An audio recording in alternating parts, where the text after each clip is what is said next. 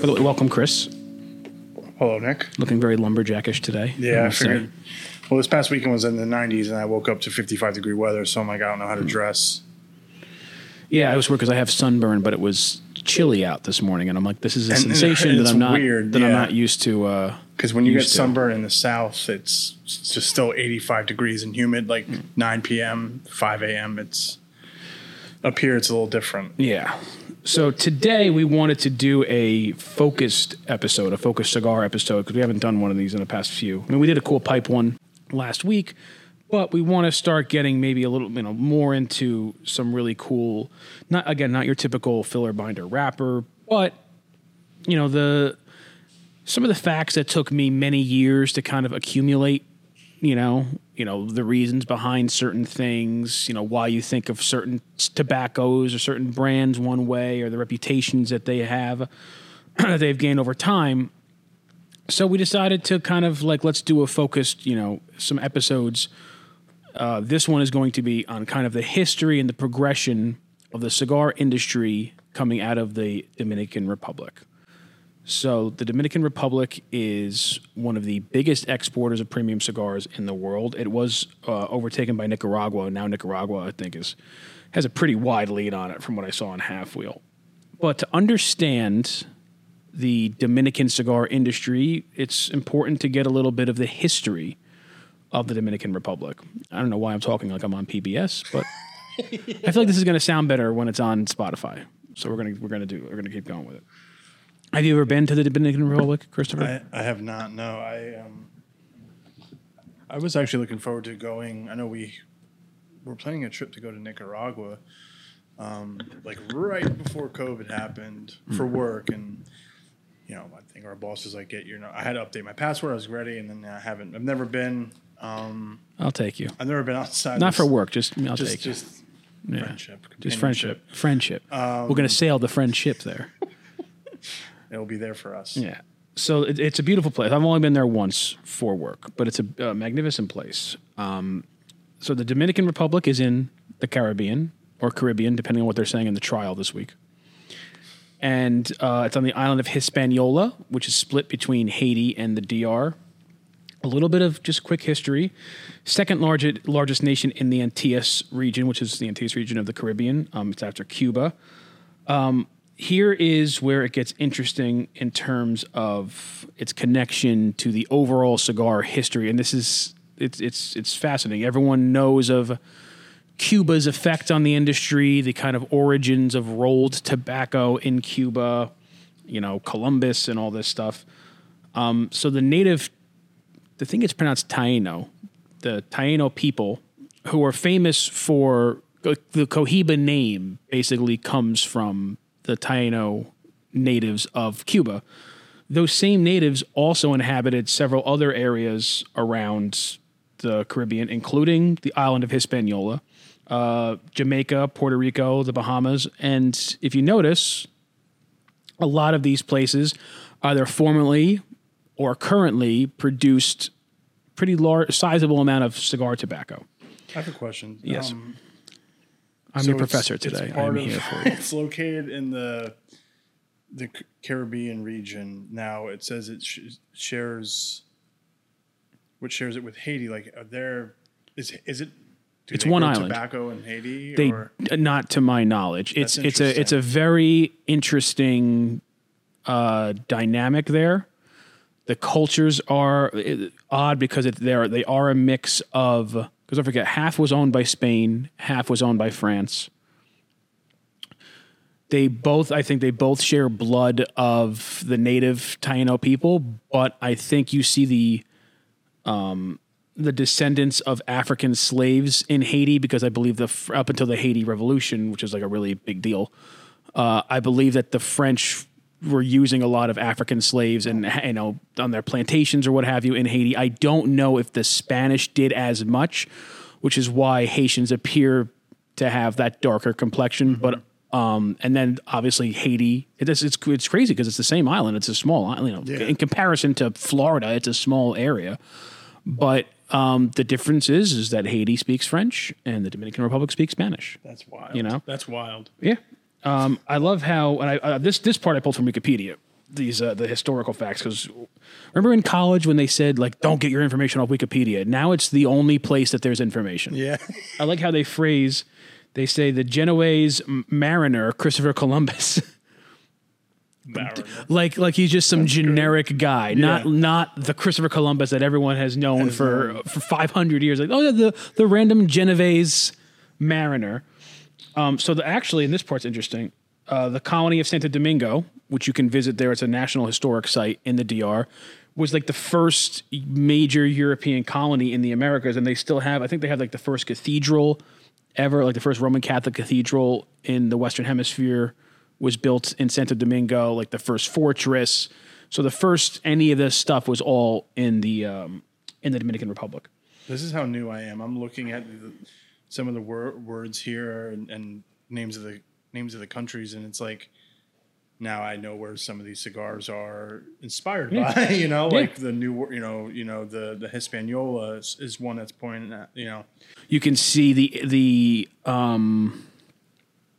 Taino, that's where the name Cohiba, which I believe means tobacco or rolled tobacco, I think is the translation. That's what Cohiba means.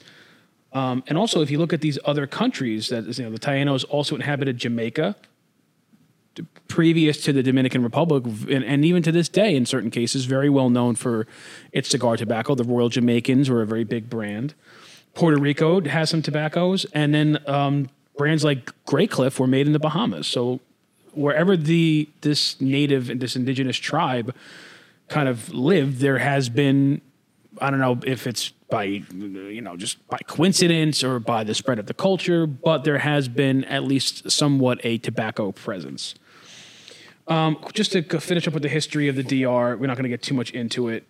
It was declared independent of Spain in 1821, but then there was a war with Haiti. They were annexed by Haiti the next year, and then they didn't declare independence again until 1844, which is 22 years later. So the DR has seen some ups and downs.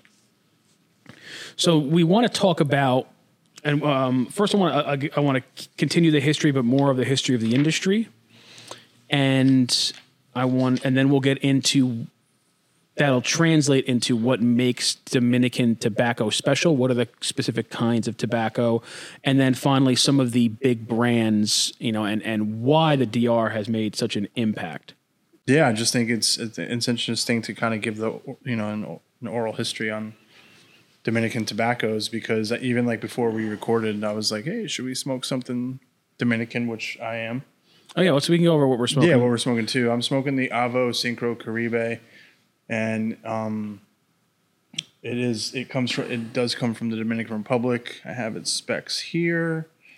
The wrapper's from the Dominican Republic. It has an Ecuadorian binder, and filler tobaccos from Dominican and Nicaraguan. And then the Caribe, the name, very similar to what they did with the Trinidad brand, Yeah, I'd never smoked Trinidad prior to working here, so I think I felt like a little bit lucky with the Espiritu 1 and 2. I've heard, the Santiago, I believe, Santiago was good. Okay, good. So I think, like I said, I don't know. I feel like I came at the right time with certain things. You talk about, which we stated previously before, about like the H. Upmann Hispaniola by Jose Menendez. So yeah, I think it's interesting to kind of start developing. And I'm looking at a list of like cigars from the Dominican Republic, and I'm like, ooh, like those are some of my favorites. So I think now I'm going to be able to be like, I like cigars from different parts of the countries now, different countries now. So, but I'm going to probably just be really listening and asking questions as a novice. Well, sit back. There we go. Relax. Pull up a chair.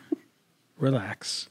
As the sultry, soothing tones of my voice and whatever Justin is doing in the background for 20 minutes. What are you What are you trying to smoke? I was trying to find an Avo, but I couldn't find it. But I know where there is one. Okay. All right. Well, just get it now. I'm gonna leave that one there. No, it's good. I'm good for now. Just grab a cigar. We're waiting on you. Just go grab a cigar. It's fine. Yeah, you can. Yeah.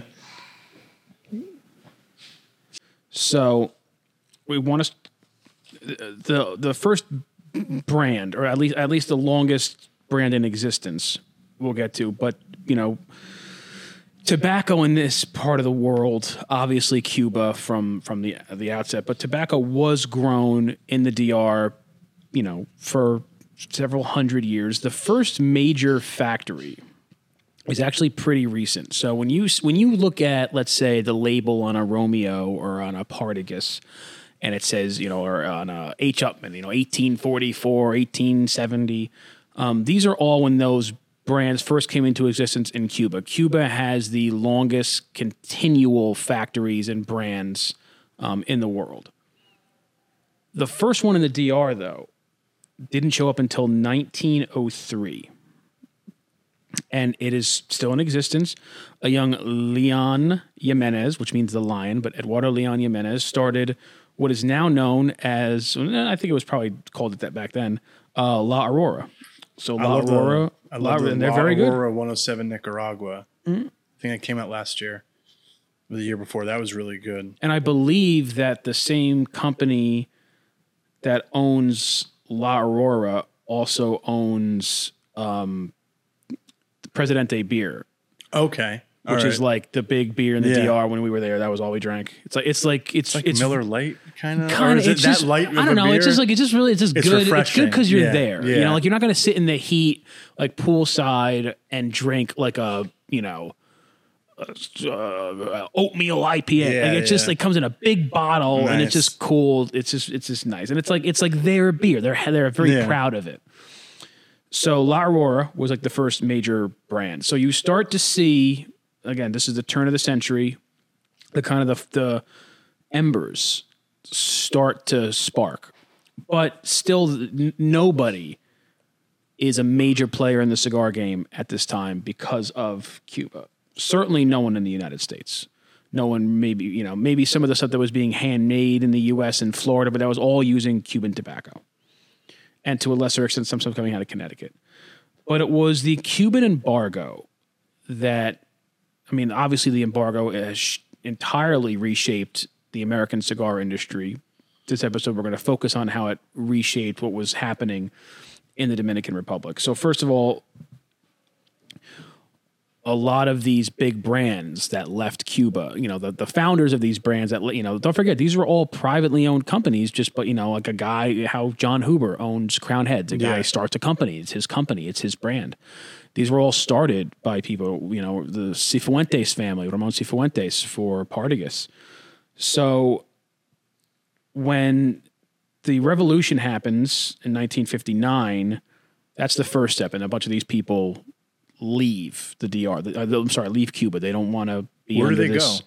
They go all over the place. They go to the Canary Islands. They go to Nicaragua. They go to Honduras. They go to Puerto Rico. Someone back to Spain, and someone to the Dominican Republic. Was the DR like the first to really put themselves on the map ever there? Was it Nicaragua? Like it was kind of all. It was pretty widespread. Okay. It's hard to really tell. You have to kind of I dig through some of the records of some of the brands. But it's hard to see who went where first. Fuente really started in Nicaragua in the 70s, but then that factory got burned down, so they left, and they really didn't see a resurgence until the 80s in the DR, which we're going to get to. A lot of the big brands that you see from General and Altadis, which we'll get to, they kind of started in the 70s and 80s. But so these owners kind of spread out. A lot of them went to Honduras. So that's why you see a lot of the Punch, Hoyo de Monterrey, El Rey del Mundo. A lot of those brands went to Honduras. But eventually they were all kind of bought up by bigger companies. But once the revolution happens, it sets off the major manufacturers or the major mine, not just the owners of these brands, but a lot of the farmers who, created the seed varieties. They all scattered and they all went wherever they could find suitable soil. So that happens in 59. And then in 61, President Kennedy enacts the Cuban embargo against the island, which means no new imports of any Cuban product, particularly cigars, to the United States. And that's obviously still in effect to this day. So whereas the 59 revolution sent the Cuban cigar industry scattered throughout the Caribbean and Central and South America, It was the embargo that was able to lend them kind of a voice. You know what I mean? Because before that, they could be making great products out of Honduras, but people didn't care. They want, it's coming from Cuba. That's all they wanted.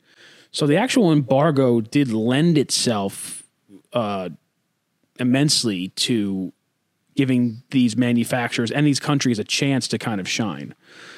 And then you see them, they brought with them these special seed varieties, which we're going to get into right now. One of them being Piloto Cubano, which is very well known for being in the DR. Now, the legend has it, I've only seen this on a few places that I've read, but this is what I've heard, is that Carlos Terrano Sr., maybe everyone here knows, Carlos Terrano Cigars, very, very big brand that was formerly solo, then it was owned by General. Now I think they only have one or two brands left. But historians say that it was Carlos Terrano who brought this major seed variety to the DR. Now, why the DR? This part, I'm just going to bear with me because I wanted to make sure I got some of these facts right. There's several different areas, and interesting with the DR, and you see the same with Nicaragua, is particularly in the DR, it's more impressive because it's just a smaller area, but the different areas, Santiago or La Romana, they do yield different, they have different soil types, different tobaccos. So something that's even just 10 miles away can give you a greatly different experience. Three main, the kinds of tobacco you're seeing out of the DR, and the three major types are Olor, Piloto Cubano, and the San Vicente. The Piloto we spoke about, probably the strongest, most flavorful. San Vicente is a little less, and then Olor has a kind of a dry, salty yet neutral flavor. But what's interesting about the DR is and how big it is, but their tobacco is mostly used for fillers, sometimes binder. They are not really known for their growing or cultivation of cigar wrapper, which we will get into later when we talk about Fuente. Well, so they don't have the versatility that you see in Nicaragua, where they can basically soup to nuts, grow everything to a large extent. But what I think drew a lot of companies there, like I said, was these free trade zones that they opened. And also the Dominican Republic, as opposed to, and we've even seen it in Nicaragua recently, Dominican Republic has had a fairly stable government since the late 60s. And so companies can rely on that. So when you look at the biggest manufacturers in our industry, the big ones are Davidoff, General, and Altadis. And they're all based in the DR. Now, the next tier, your Perdomo, Oliva, Padron, those guys, Drew Estate, they're all based in Nicaragua. But in terms of the biggest ones, and the biggest ones by far, are all located in the DR. So because I think it was purely a political and financial move, but also at the time, because of how stable the DR was, Nicaragua, like I said, the Fuentes had to leave. Yeah. The first Padron factory, I believe, was burned down by the Sandinistas in the 70s. So Nicaragua, we'll do an episode about that and why their environment, in terms of the actual environment, might lend itself better to tobacco varieties. It was just too unstable of a place, whereas the DR offered much more stability, financial incentives, and also a very good environment as well, very good quality. When did Nicaragua start getting on the same level as the DR in terms of all those things? Recent. I mean, they've been players for a long time. And you look at, Joya de Nicaragua has been around for years. They were that was a cigar of choice for presidents in the 70s and 80s, and that was out of Nicaragua. But in terms of exports, past 6-7 years. Wow. It's been very, very recent. When I first started in the industry, Nicaraguans were really starting to come up, but the Dominican brand still kind of dominated the pack. So, so that's it's interesting that the primary use now, we'll get to it. The last kind of what I want to discuss is the emergence of Fuente, which I think is incredibly impactful. But before that, again, we're talking in the 70s. First big factory that opens, I don't know about first, but the most impactful, at least at the time, was the General factory, which was built in 1975. And at this point, they owned, I want to say they owned Punch, they owned Hoyt of Monterey. I don't think they had Cohiba yet. Cohiba, I don't even think it was barely a brand at that point. Did they have Partagas? They had Partagas, which they had from the Cifuentes family. And so that's where you start to see this output of Dominican cigars was in the late 70s. Altadis, I also believe, started not Altadis. So Altadis, we could have a whole episode just on Altadis. That company, in terms of like the company name, has been through so many hands and so many mergers and acquisitions over the past 30 years. We're just going to talk about the factory, Tabacalera de Garcia. First started making brands in 72. And they started with Cuban heritage brands, H. Upmann, Primo del Rey, and Por La Dañaga, which I think they're talking about coming out with a new one. They started making Monte Cristos, the ones that we know of in the mid 80s. And their factory was in the DR, right? In the DR. I know it's still there. It's still there. All right. They just updated it. They just updated it. Yeah. So during the 70s and 80s is when you start to see the formation of these brands coming out of the Dominican Republic. And at the time, Candela wrapper was very big. A lot of cigars were coming out with Candela. I believe in the 70s, Candela wrapper, which is the green, high chloroform, very light, very fragile. I want to say in the 70s it accounted for over 60% of the cigars being smoked. What's it now, you think? Less than one. Really? Oh, yeah. What made it? What just because of different wrapper varieties? It just evolved. Cigars evolved. Wrapper varieties, realizing that it's a very fragile. It's a quick way to do it. Like fragile in the terms of like obviously traveling with it, it'll crack easy. Yeah, you try to take a band off of a Candela cigar. Really? Now it's being used more in a retro way, or it's being used just to add color, and they'll split it with something else that's more flavorful. Like a lot of like Shamrock cigar. Yeah, and the Roma Craft will use it. Yeah. How long did it take for the Altadis factory or the General Cigar Factory to really get like I don't know how else to explain like bumping like was it like immediate impact or did it take over time like to start doing it? So the industry has just had a weird history because for a while you saw a little bit of an uptick in the 80s and obviously the 90s with the cigar boom, but before that, if it wasn't Cuban cigars, the cigars were actually kind of looked down upon as a kind of inferior tobacco, rednecks or truck drivers, with the exception of like, a few Cubans that a senator could get or what have you. Which is funny now because I hear a lot of just my friends or just people you talk to like at festivals or something, people are kind of like, Cubans are overrated or like they're not drawn towards having Cuban cigars now. So I find it funny, like, over the last 30 to 40 years, just like that complete 360 and all of that. Well, Cubans are the thing with I don't want to get. We can have an whole episode on Cuba. Cubans are very good. When you get a good one, they are very, very good. Gotcha. However, especially now, this actually just came out last week. They've announced this massive price hike where all the Cubans in the world are going to be based upon the price of Hong Kong for some reason. I don't know why they're doing it this way, but wherever they sell it now, like that's the base price is like whatever it's being sold for in Hong Kong.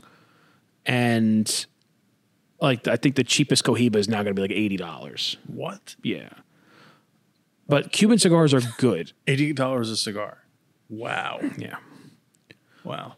Cuban cigars are very, when you find like a Partagas Series D, when you find a good one, it's not so much that they're not good. The issue is, with them being hard to get, you're always going to be paying extra because you're technically getting them illegally. The issue comes in the manufacturing because it's run by the government. I think we all know that things like the DMV and, these kind of government bodies are never as efficient as they could be if they're privately owned. And so, for example, this I'm smoking the Monte Cristo Epic Vintage 12, the Epic Blue.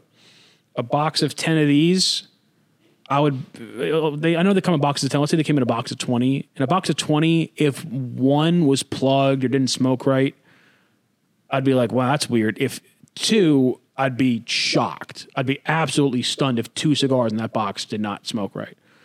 A box of 20 Cubans, more than half. 5 to 6 is like, yeah, probably. It's just how it is. And they've expanded so much, but they haven't really expanded their facilities at all. And they're not mixing with other kind of tobacco, so it's only what they can grow in Cuba. And Cuba is small, and they have all these regulations. It's a mess. It's a mess of an industry, unfortunately, that could thrive so much better if it was just in private hands. And the rest of the industry, if they opened up Cuba, I mean, what they could do, taking those tobaccos and blending them in the DR, blending them in Nicaragua, using a Cuban wrapper on Dominican, like the possibilities are endless. And it would certainly help that industry out and get somebody private in there to be like, start running the factories a little bit tighter. So during the 70s and 80s, these brands start to form. Macanudo at the time is being actually made in Jamaica. Macanudo was made in Jamaica for he used some Dominican tobacco, but it was made in Jamaica for a long time. What made them stop, I guess, producing cigars there? I want to say, well, they were... We're not producing, but getting tobacco from, or a hurricane in the late 80s basically devastated, wiped out their entire crop. All of Jamaica, like not all of Jamaica, but you can, when you look into like brands like Royal Jamaica and Macanudo, after the 80s, you just see a tremendous downturn. I want to say it was 85, 86, I can't remember exactly when, but a hurricane really decimated the tobacco industry of Jamaica. How long does it take to come back from that? Probably 5 to 6 years more. Probably, but by time they did, no one needed it anymore. Yeah. They were already elsewhere because they had a pivot, and then they probably found. And don't forget, if that happens in the mid to late 80s, and then a couple years later, Jamaica's like, all right, we're ready for you guys again. Well, now it's a cigar boom. Now we're not going to mess with our blend. Now we're selling record numbers of it. We don't want to touch that. And the cigar boom brings us into where these brands really took on a life of their own. Because the cigar boom, and particularly the influence of Cigar Aficionado magazine, which, I have my differences with on some of their things, but still a important publication. Really basically facilitated the cigar boom on its own by showcasing cigars in a much more premium light, giving them, the same level of respect and credence as, Scotch or champagne or, watches or Bentleys. And it kind of put cigars in the conversation with these luxury items. And they would have a famous actor that had Stallone or Schwarzenegger or what have you on the cover, Demi Moore, Sharon Stone. Yep. So once the cigar boom starts and cigars are seen as more premium, that's when you start to see this explosion and these brands really take over. Monte Cristo, Macanudo, Partagas. Now, while today people might have a different view on Partagas or, Macanudo, for instance, as... I don't want to say budget, but more money friendly than Roma Craft or Davidoff. At the time, Macanudo, Monte Cristo Original, these were the cigars of choice for doctors and lawyers, the wealthy, these smooth, creamy, mellow Dominican cigars. When I started in the industry in 2009, you were starting to see the influx of...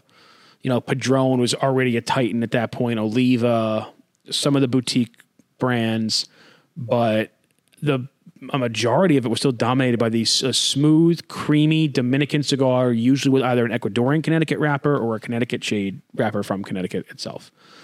And that was these brands. That was these General, Altadis. The DR is also where Zino Davidoff went after. So quick little history on Davidoff. Zino Davidoff ran a shop in Switzerland, very high-end shop. He contracted out to make Davidoffs with Cuba for a while, and they were very, well-regarded, very beloved, but he just had troubles dealing with Cuba and their quality control, which is still an issue that, like we talked about, they have today. And the story goes that he was so fed up that he ended his contract. They couldn't use his name anymore. And he took 100,000 Cuban Davidoffs and lit them on fire, like put them in basically a bonfire. These days, if you find a box of Cuban Davidoffs from the 80s, they go for thousands and thousands and thousands and thousands of dollars. If you had a box of those, would you enjoy one, or would you? It would depend. It would depend if everything was closed and they were in good condition. I probably wouldn't.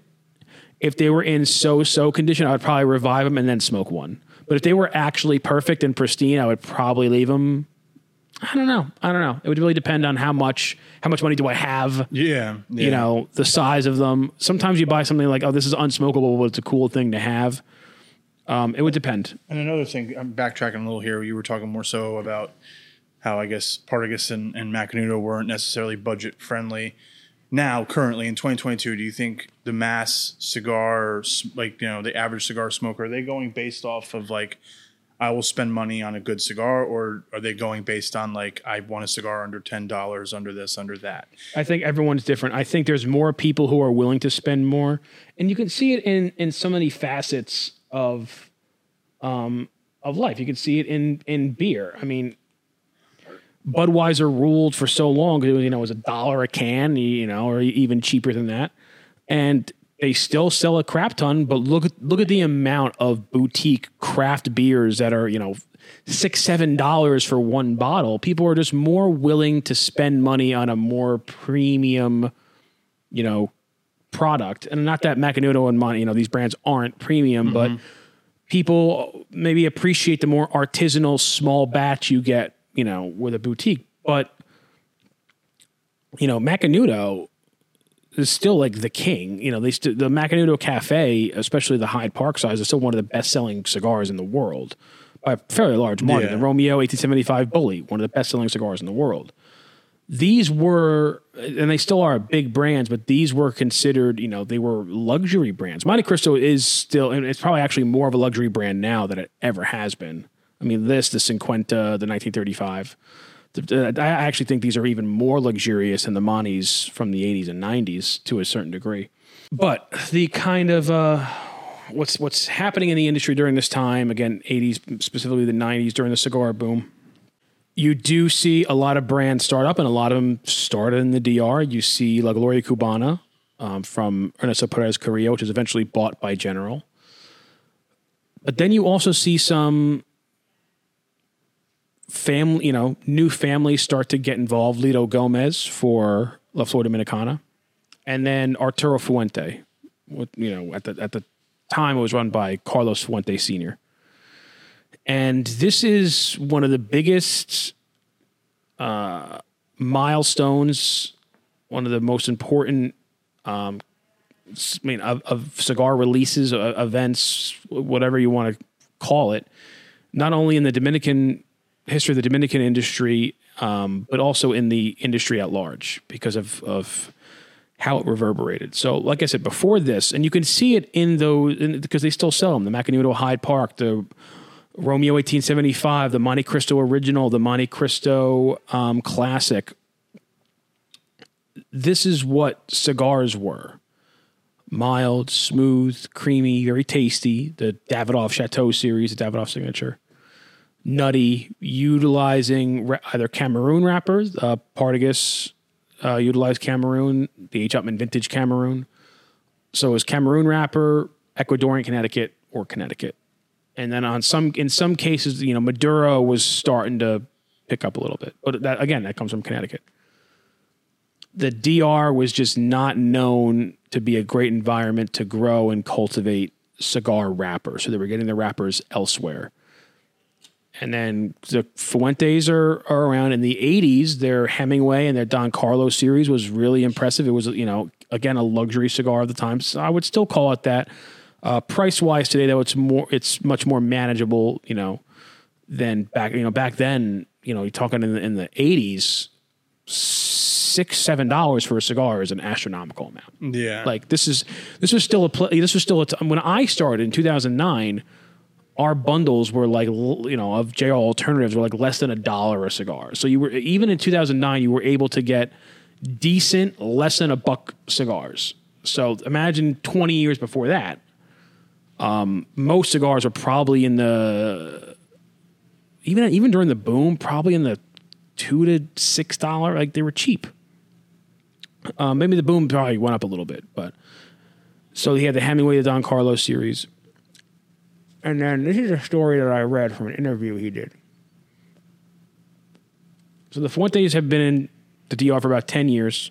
I think Arturo, the great grandfather, I want to say he started in Florida in like 1912 and then back and forth. And then they were in Nicaragua, then they had to leave Nicaragua.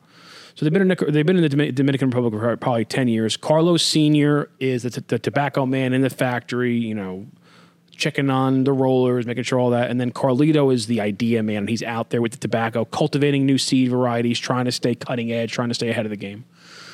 And somebody, I don't know if he says it in the interview, but somebody basically teased him and said that you are not because they had to use these tobaccos from all, you know, and just they were getting shipped to their factory and then they'd roll them there.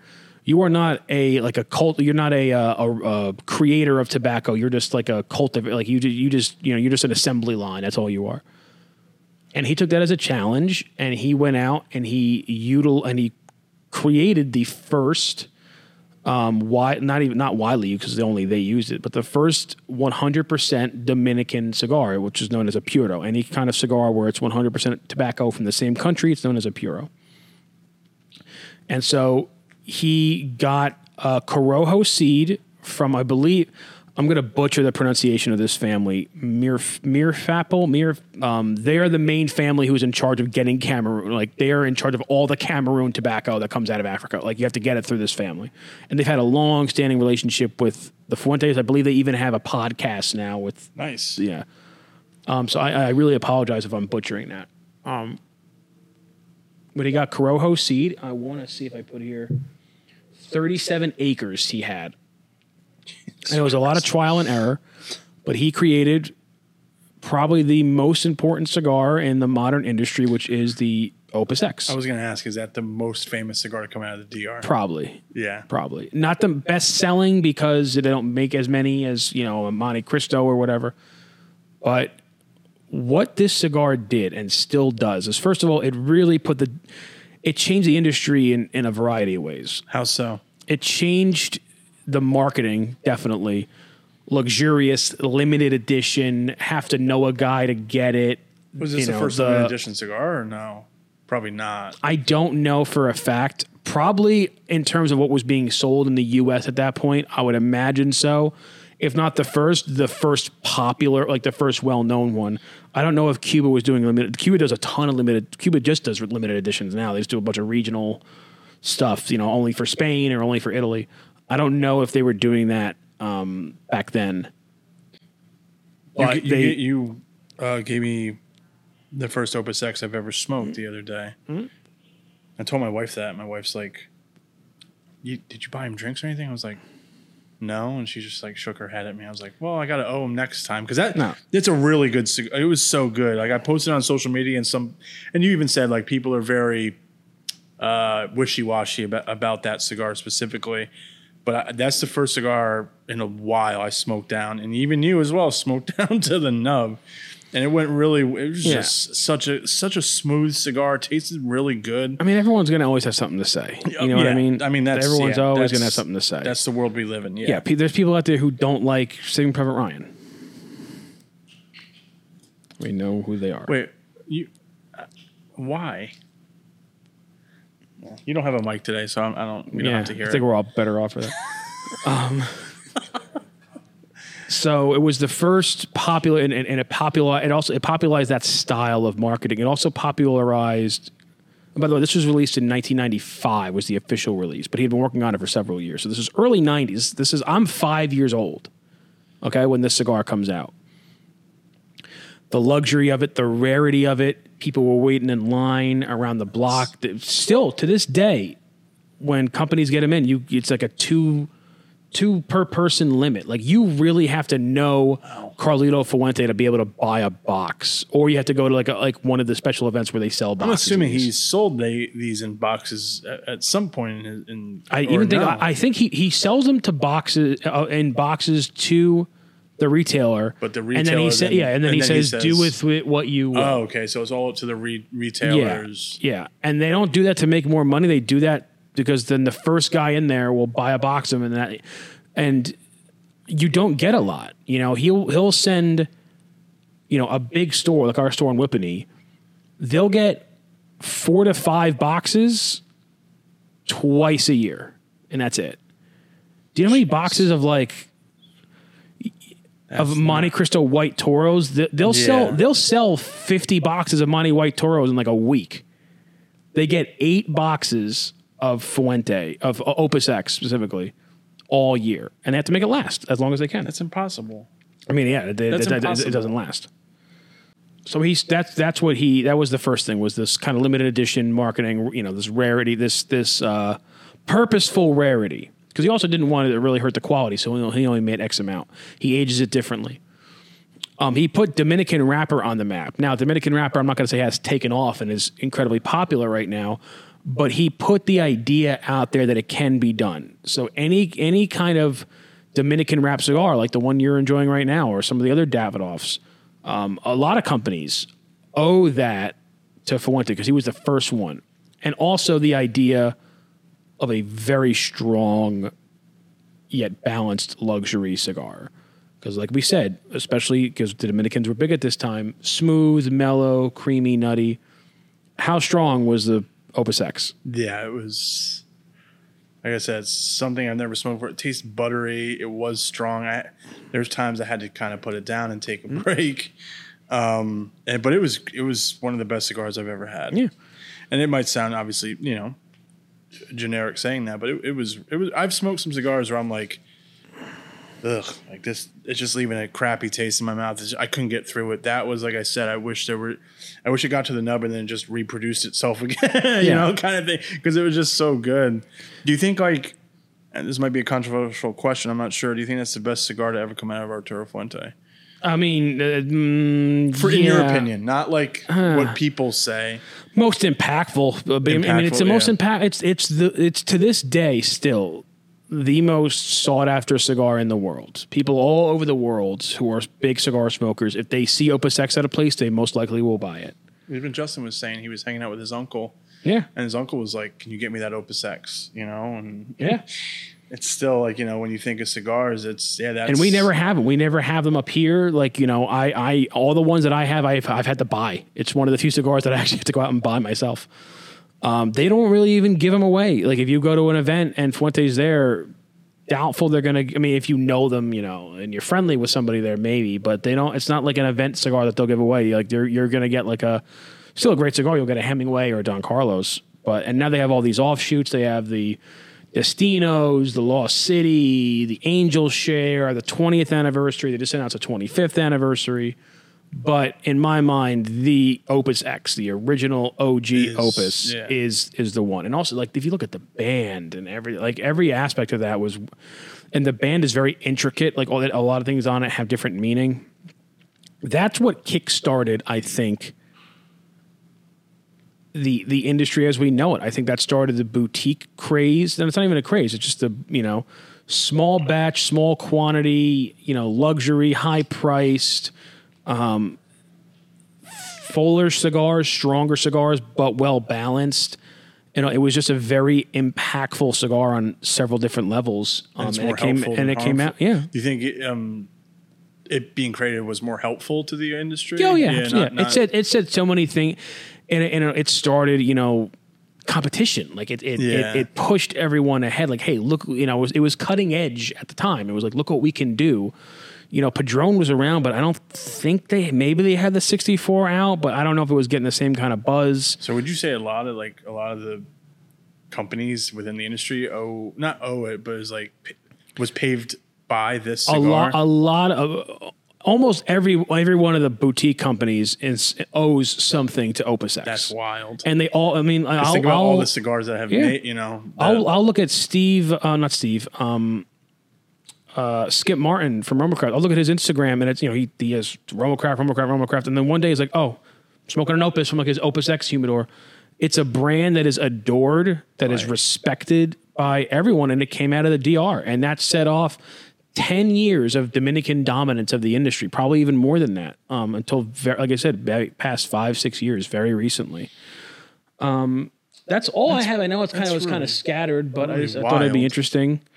And I only thought of this yesterday. So the one for the one we do on leaving work. Yeah. The one I want to do we'll do one on Honduras, we'll do one on Nicaragua, maybe we'll do one on Cuba, maybe a shorter one on Mexico. And then but the Nicaragua one I'll do more research and actually have like points and a whole thing. That could help too. But thank you guys very much for watching. Make sure to watch us on Spotify because we have the Spotify video now. Yep. And are we on TikTok? Are we done with that? We're not on TikTok? Yes, we are. Are we on TikTok? You could ask me. Yes, we are now. JR Cigars is now on TikTok. So follow jrcigars.tiktok.com. Right? Is that what it is? Is that how it works? TikTok / Send us a tick. And then we'll talk you back. We'll talk you. All right.